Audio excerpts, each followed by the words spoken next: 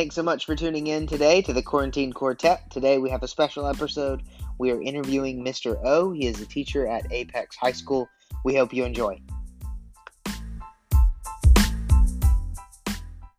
So I want to welcome to the show today Altmans. Hey, guys. And our guest, Mr. O. Hey. So, Mr. O, would you mind just giving the listeners a quick introduction to who you are so they can get to know you just a bit better? Yeah, absolutely. First, I want to thank you for inviting me to be your guest today. I really appreciate that.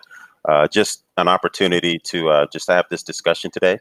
My name is Rodney Obegbina, but folks over at Apex High School know me as Mr. O. And so I've taught business classes, marketing classes, decade advisor for the past 5 years. And I also have boy-girl twins that are 13.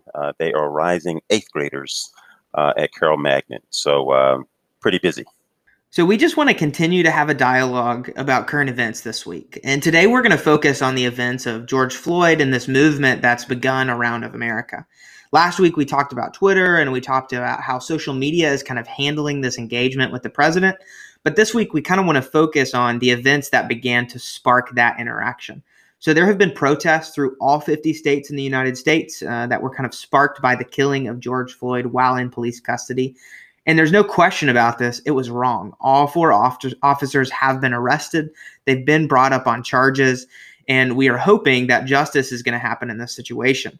So with that in mind, we just kind of want to have a dialogue and an interview with Mr. O so he can kind of give perspective to our audience, some of his thoughts, some of the things we want to see in our local community, and just what it looks like moving forward as Americans. So let's get started with that.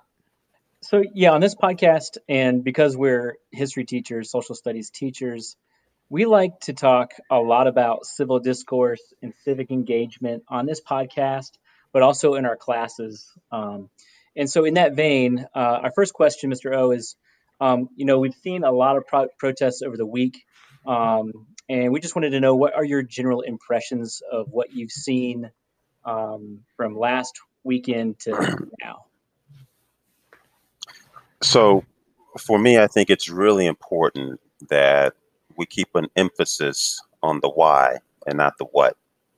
And although a large portion, I would say 99.9% of the protests have been peaceful, if all we talk about are the protests themselves and not the reason behind the protest, then the message gets diluted.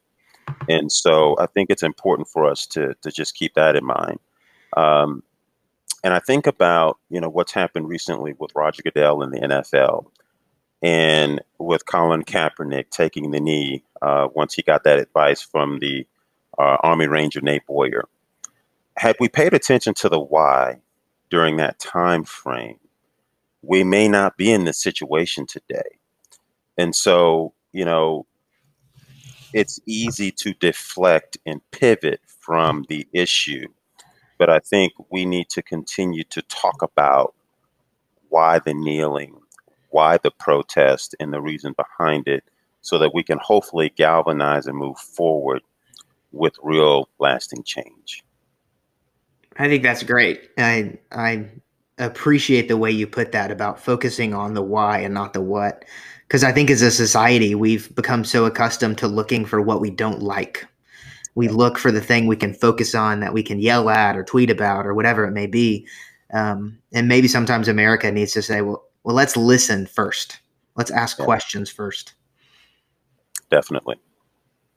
Yeah. So I thought it was really powerful. Actually, I saw on social media, that when Colin Kaepernick took a knee, it was a peaceful protest. You didn't want to listen. And now, of course, we've reached the point where we are. And so, that why has apparently fallen on a lot of deaf ears. And so how do we keep that focus on the why, but how are we effectively heard by policymakers? I think is where a lot of this frustration is. So I think, it's very complicated, right? And I think everyone has to start with themselves. And when someone hears Black Lives Matter, those who have this uprising in them, this internal conflict that they feel, to say, well, all lives matter, which we all know they do. But I think the people that feel that need to look at themselves and ask a question, why? It doesn't make them a bad person, okay? But I think we are all trying to deal with things that we maybe don't want to recognize as true in our country. And so I think that's important. We have to understand internally what's driving that. Why do I feel that? And then try to come to some sort of resolution within yourself or within families that, hey, here's why. In terms of policy, and I think this is where we can all really be effective, because this is not right or wrong. And you know, the reality is, when you are dead, when you die, your tombstone is not going to say, here lies a left winger, here lies a right winger, here lies a Republican, here lies a Democrat. Death knows no party. And so that's the reality. And so if we can just say, hey, listen, this is about humanity. We watched a man die a slow death, 8 minutes and 46 seconds on TV in broad daylight. If we can't agree that that's wrong, then we are in trouble. And so I think we have to really come together and have a set of, this is to me very complex. Yeah, you have to have policies and you have to have many other things. And maybe we'll get to this question later. But to me, this has to start with an amendment to the 13th Amendment that takes away the incentive for Black people to be treated the way they have been.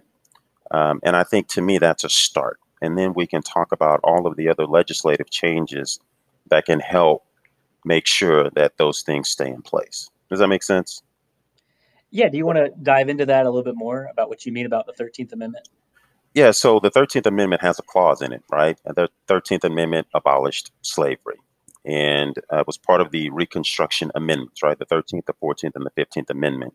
You can probably correct me on this stuff. I'm not a history buff. No, you're good. But, you know, the 13th Amendment said that we will no longer have slavery except for those who are criminals. And so when the slaves were freed, it was, hey, this is great, right? Slaves are free, except as criminals. And so this began the uprising of the Ku Klux Klan. This began the uprising of, with the movie The Birth of a Nation, which showed Black males in particular, to be feared, to be criminals, to be someone that you don't want to be around. And supported by President Wilson. In that film, President Wilson acknowledges that. It's crazy. Yeah. And so when Black people say, hey, listen, this is the systemic inequality that America was built upon, it's baked in the system, right? And so when you have those things and you have the incentive to look at Black males in particular, or just Black people in particular, as a threat, then that's how you're going to treat them, right? And so, you know, I teach marketing and business, and we talk about branding. And it's a big deal now with athletes. Everyone's talking about their brand.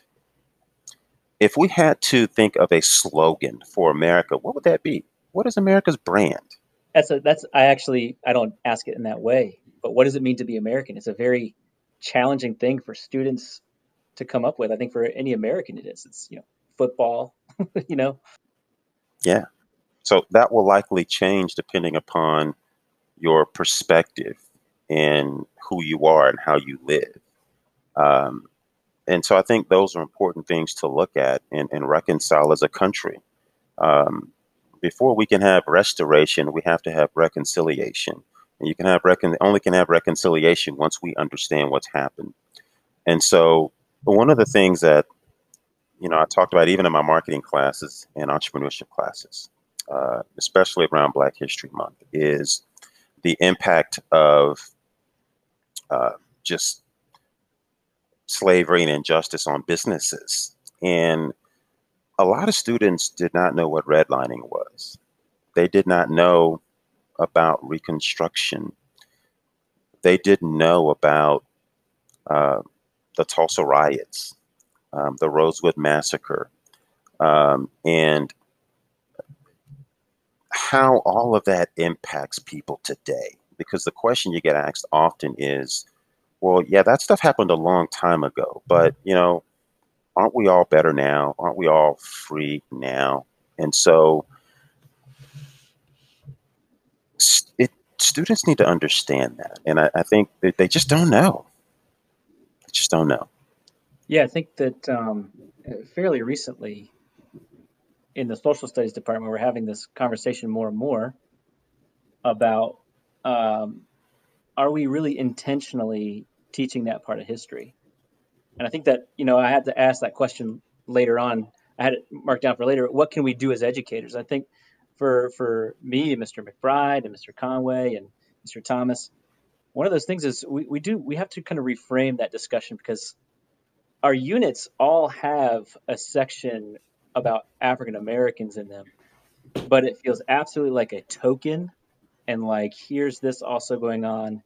And how do we start really weaving that history into all the other history, and being really intentional about having students think critically, like, it wasn't slavery and then civil rights. There's a whole history that goes on there.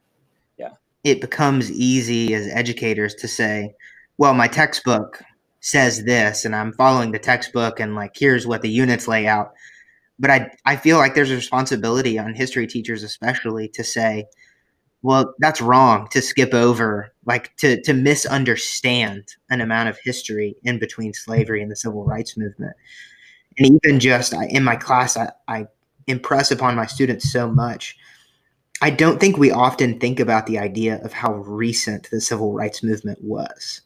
Like, I don't think we tell ourselves, like, we know people who were alive during this. Like, we know people who were denied access, equal access to schooling, or I don't think we let that sink in enough sometimes. So it makes sense that people get angry about this because it happened in people's lifetime. Yeah. It's so true. I mean, I was fortunate enough, I grew up in Houston, actually, thinking about how we started this conversation with George Floyd. Um, you know, we're around the same age. He was 46. I'll be 45 this year. And so when I think about conversations I had with my grandmother, whose neighborhood is 10 to 15 minutes from where George Floyd grew up, and I would ask her about what her life was like as a young person. And she would tell me stories about her riding on the back of the bus, and how when my grandfather would go to a store, he had to go in the back entrance. And to me, it wasn't something that I read in a history book. This was my grandmother telling me about her life. And so it really wasn't that long ago. And so those feelings and those sentiments and those stains are still there. And we're dealing with all of that today. Yeah, absolutely. When I am doing those units in class, what's one of the things I have to tell them is slavery ended in 1865, but what have we been talking about ever since then? And you talk about these literacy tests. I show them these literacy tests from 1956 in Louisiana, and it blows their mind. And I'm like, so slavery ended, but they couldn't vote or change anything about their reality for another century. And so it's definitely, I think, something that we got to do a better job of, and hopefully create some empathy amongst students for what's going on, because um, it's just undeniable the impacts of what we've done throughout this nation's history. And by the way, that's the other thing. As I tell them, I because some people could accuse me of bashing the United States when I do that. And I always tell them, like, I don't want to I don't want to bash myself and say I'm a horrible person, but there's parts of my life that I have to acknowledge were awful. And the only way that I can really mature and be better is if I confront those. And so encouraging you and our listeners out there that this isn't a doom to the United States. This is more of a let's confront it. And this is what Mr. O is saying. Confront it. Let's get to the bottom of it, and then we can truly move forward rather than just say we're moving forward. Absolutely. Absolutely. Um, you know, in some ways, I look at it as just an example. I'm just kind of thinking out loud here, right? So if you're a business owner and someone says to you, "Hey, listen, um, we have this business that has been left to you. You are now the new proud owner of XYZ business," and you take a look at that business, and it's been in the family for 100 years. You have nothing to do with the business. And you look at the books and you say, man, this is a horrible business. We have no revenue. We're not making any money. In fact, we're in the red and we're about to close. So, but you've been given the keys and you've been given the contract. You own it. So even though you had nothing to do with the failure of the business, you may not even know the history of why the business failed, but it's in your hands now. And so what are you going to do with it? Are you going to do what you can to make sure it thrives and survives? Or are you going to say, listen, this is my father's fault. This is my grandfather's fault. This is not my problem. At some point, true leaders have to own things that they didn't cause and come up with ways that we can move forward if you want to sustain that business or if you want that business to survive. So, I mean, that's kind of how I look at it in a small way. But I don't know. I feel like I'm rambling. I don't want to ramble. No, it's good. I think that's helpful. And this might not be a direct connection, but I think it reminds me a little bit of like so many Americans have their identity wrapped up with the American identity, I think. And an example specifically, I think, could be the Confederate flag and Confederate monuments, I think, where people kind of cling to this idea that I think is, I don't know, I want to say it's uniquely American because my wife and I went to go visit Europe a couple years ago, and we were in Berlin. And the way they acknowledge World War II is so different from every other country. They mourn it. I think they mourn it. They mourn the Holocaust. They mourn what happened. They acknowledge it. They willfully acknowledge it, and they don't forget it. But they mourn the wrong that happened. And I think too often as Americans, we celebrate it. Yeah.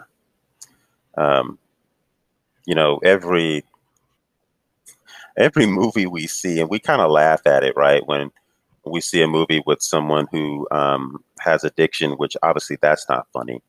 But we see them sitting in a circle and, they say their name and they say, yes, I'm so-and-so and I have a problem. It's like the first step of anyone who has an issue is admitting they have an issue. And I think in this country, we've had a hard time admitting it, right? I mean, really fully owning it. And what I heard you say when you went to Berlin, like, that's how you own a problem. To mourn it, to acknowledge it, to say never again. I mean, that's, I would love to see us get to that point in America. Absolutely. Yeah. Absolutely. I just read this today, which I thought was interesting. The Marine Corps just sent out a release today that the Confederate flag is banned in all forms on Marine institutions. Which is wow. 2020. Right. So wow. Yeah. It's amazing. So I guess kind of following up on this is I feel like I've seen way more people interact with especially with the George Floyd case. And whether that's because of quarantine and they just have no distraction, no way to escape it, or whether it's just so in your face, we can't really explain this one away. I guess my question is, do you get a sense of maybe this being a shifting point in U.S. history where we get to what you're talking about? Yeah, I certainly hope so. I know for me, seeing the solidarity among all ethnic backgrounds joining in on the protest, man, that gives me hope for a lasting systemic change. I think for whatever reason, the youth today, okay, pulling my old man out, okay, these young people today, uh, they have such an intolerance for injustice across the board. Like it doesn't matter what it is, right? Whether it's equal pay, whether it's LGBTQ issues, whether it's any type of injustice, they're not having it. And so that gives me hope. And I'm really encouraged by what I see across the board with so many people locking arms that don't look alike joining in on the protest. So I certainly believe this is a tipping point, and I hope that it's something that will last and lead to real systemic changes. Yeah, I agree. I hope so too. And to me, it just seems seismic. I don't know what it is that's so different. I can't put my finger on it, I guess. But it was really cool. Today we were at NC State walking around and with my sons, and the protesters were marching down Hillsborough Street. It was a really cool thing because my son's 7 and he doesn't understand all that's going on. But he was wondering what it was, and I could tell him that these are people who are protesting what they think is wrong about society, and they're doing a good thing. And that Mhm. and that it doesn't mean that he has to adopt their viewpoints, but just the idea of people being able to speak out against something that they feel is wrong Mhm. is very American, and which is why it boggles my mind that so many people think it's anti-American. Yeah. But that's another topic for another day, I guess. But So I have a question for you that I want to get your opinion on. I think we talk about this a ton on the show, how we live in these echo chambers that are Twitter, that are Facebook, that are Instagram. And there's a lot of people right now who are sitting at home, they're looking at social media, and they're seeing people post the Candace Owens video. And they're seeing people post all lives matter, and they're seeing people say, well, we need to embrace our history and not remove the Confederate monuments. And they're sitting there and they don't know what to do. What should people do? What's our responsibility when it comes to social media as Americans? Yeah, that's a great question. Um, and I think social media is such an interesting construct, right? All of us now have these microphones that we are sometimes yelling in, and the people we're yelling to are also yelling, and everyone's yelling and screaming, and we all have different things that we're trying to get across. And what that means is that very few people are listening. And so I think, to me, in order for us to flip media on its head, and we first have to realize we are the media, right? Because we're reporting. But it is way too easy for us to turn on our favorite whatever station or channel and listen to a pundit who has extreme views and just become comfortable in those silos. So I think in terms of social media and just who we listen to, we have to be careful. And I think that's where when I first started talking about challenging what we think and what we feel. Because if we constantly are talking to people who only agree with us, then we have a problem, right? And one of the things that I say in class often is we have to learn to disagree without being disagreeable. mm-hmm. And that's just the basic rule of respect. We may not all like each other or views that we have because we're complicated people, but we're human beings at the end of the day. And so acknowledging that your viewpoint might be different than mine, that's fine. That's great. We do it in sports all the time, right? Yeah. I'm a huge LSU football guy, but if I run across someone who's a Tennessee fan or NC State or yeah, see, Tennessee, right? Uh, yeah, I'm not going to not talk to you because you like Tennessee. I mean, that's ridiculous, right? Yeah. I mean, we can still go out and hang out and have fun, and I hope my team beats your team, but we can also hug it out and love each other and keep it moving. Yeah. So the social media piece is hard because we don't have to be in front of someone. We don't have to actually have real interaction with people. You type a message, you put your phone down, and you move away. So that's a really difficult one to kind of, I think, navigate. Yeah, it's one of those things where social media has taught me a lot. I've been exposed to so many different viewpoints, but man, is it sometimes just uh, a problem. Yeah, it's a hard thing to navigate for sure.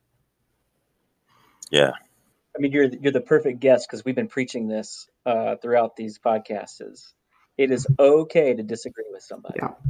uh, but kind of going back to the root of figuring out, okay, here's what we disagree on, but where is your common ground? And you can almost always find it. Absolutely. So, and I just wanted, I don't know where this fits into this conversation. It's just as you were talking about that, I flashed back. There's two things, images that we use in class. One was during the abolitionist movement. It has this slave kneeling and saying, "Am I not a brother and a man?" And then in the 1960s, walking around with these placards that saying, "I am a man." And so, for any of you listening, that is absolutely where we should start. If you don't think that George Floyd was a man, then I can't help you. But if you acknowledge that, then where do we go from there? And that should logically take you to the point where I think that this nation needs to go. I'm so glad you said that. And I think when I look at those images and think back, um, or reading about that time frame, and that really what they were saying was, I am a whole man, right? Because, when you think about Jim Crow with the 3/5 of a man, not even being recognized as a whole human being is insane. Yeah. Right. So not only am I a man, I am a full human being with full feelings, and I want full rights. Treat me as a person. And it's, I mean, in many ways, it's what people are saying today, right? We're people. Um, we deserve full rights. We deserve to not have our skin be criminalized, and I shouldn't have to be scared in my own neighborhood to take a walk or get in my car and go to school, fearing that there could be an altercation or someone could see me as a threat. Or go to a restaurant, go to Starbucks, go to Wake Zone, right? And have a cup of coffee and someone be threatened by my mere presence. Right. That is, and I'll just say this. I think that, and obviously I don't speak for all Black people, Right. so I'm just going to speak for myself, that when you are Black in America, most of the time, you walk around with a heightened level of anxiety. It's always there. And when people hear privilege, right? Because let's keep it real, right? Most people that I know, even most white people, right, are going to say, look, I've earned everything that I've gotten. Nobody gave me anything. I went to school. I got good grades. I've worked hard for what I have. And they are right. They have worked hard for it. And they've done everything right. But the fact of the matter is, the three of us could go walking down the street, down in Apex, downtown, whether we're going to Fresh Local Ice Cream or Ann's Pizzeria, or we're going down to visit our buddy over at Wake Zone. When you guys walk down the street, you're not thinking in the back of your mind, man, I hope no one sees me as a threat. Right. And so even though I may not show it externally, I feel that internal tension, because at any point, all it takes is someone to pick up their phone and make a call and say, I see someone who doesn't look like they belong here. I feel threatened for my life. And in that instant, my whole life can change. So us just taking a walk down that street where all those shops are, you are operating in privilege that I don't have. And that is psychological, that is emotional, and that presents itself in different ways. And that is a difficult thing for people to comprehend. And so that's where some of the systemic changes can come in, where pulling people over for no reason, that can't be rewarded. So we have to take away the things that reward those behaviors. So, um, yeah, I'll just leave it there. Yeah, I think that's exactly creating this empathy and of yeah, it doesn't negate how hard you or your family members did work. That's not at all what that term means. And I think that's a big stumbling block for a lot of people. But it does mean, like you just said, that there are things that I absolutely do not worry about. But hopefully, and I should start thinking about them. Um, and and and again, empathy goes a long way. What do you say, Miss Rowe, to people who they're listening to this podcast, they hear what you're saying, and there's just this moment of like, I have to do something.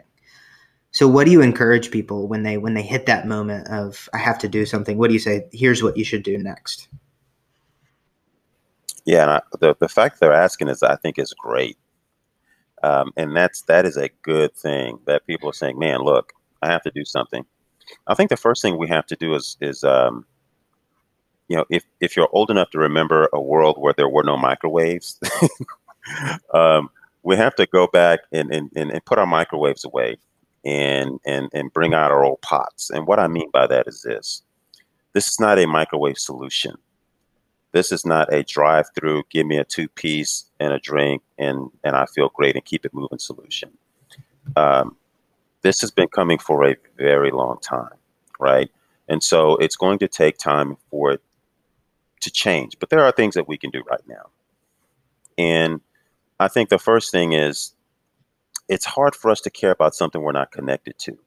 And so we have to find ways to connect with people that are not like us.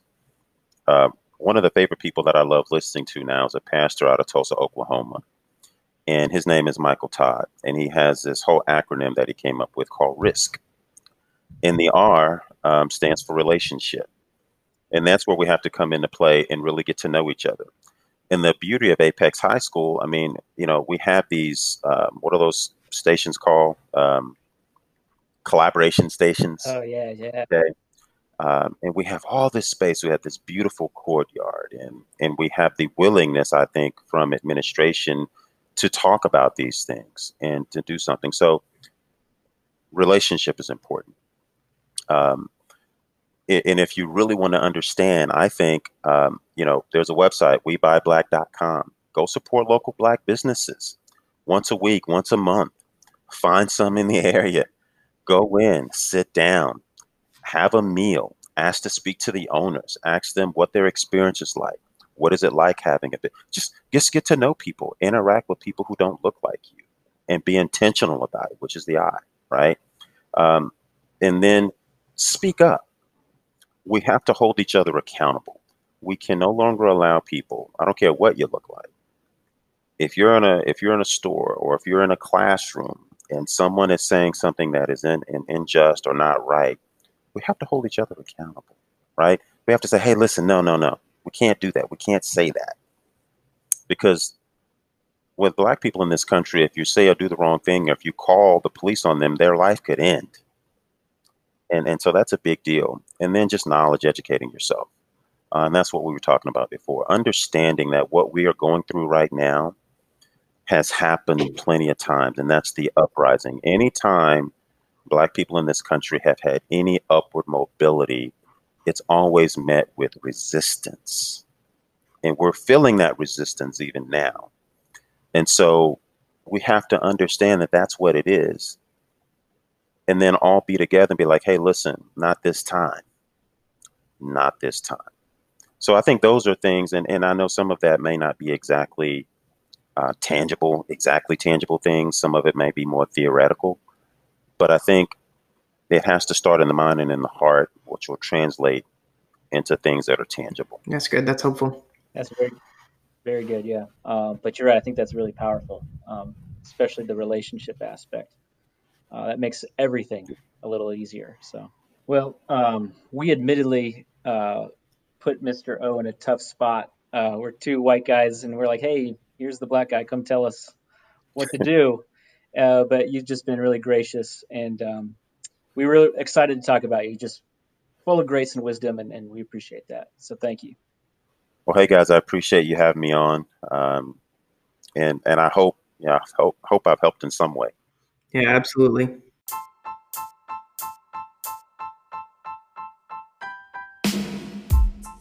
Yeah, well, again, thank you so much for your wisdom. Thank you for your time, and thank you for just lending advice to us. So thank you so much, Oltmans, for joining us today.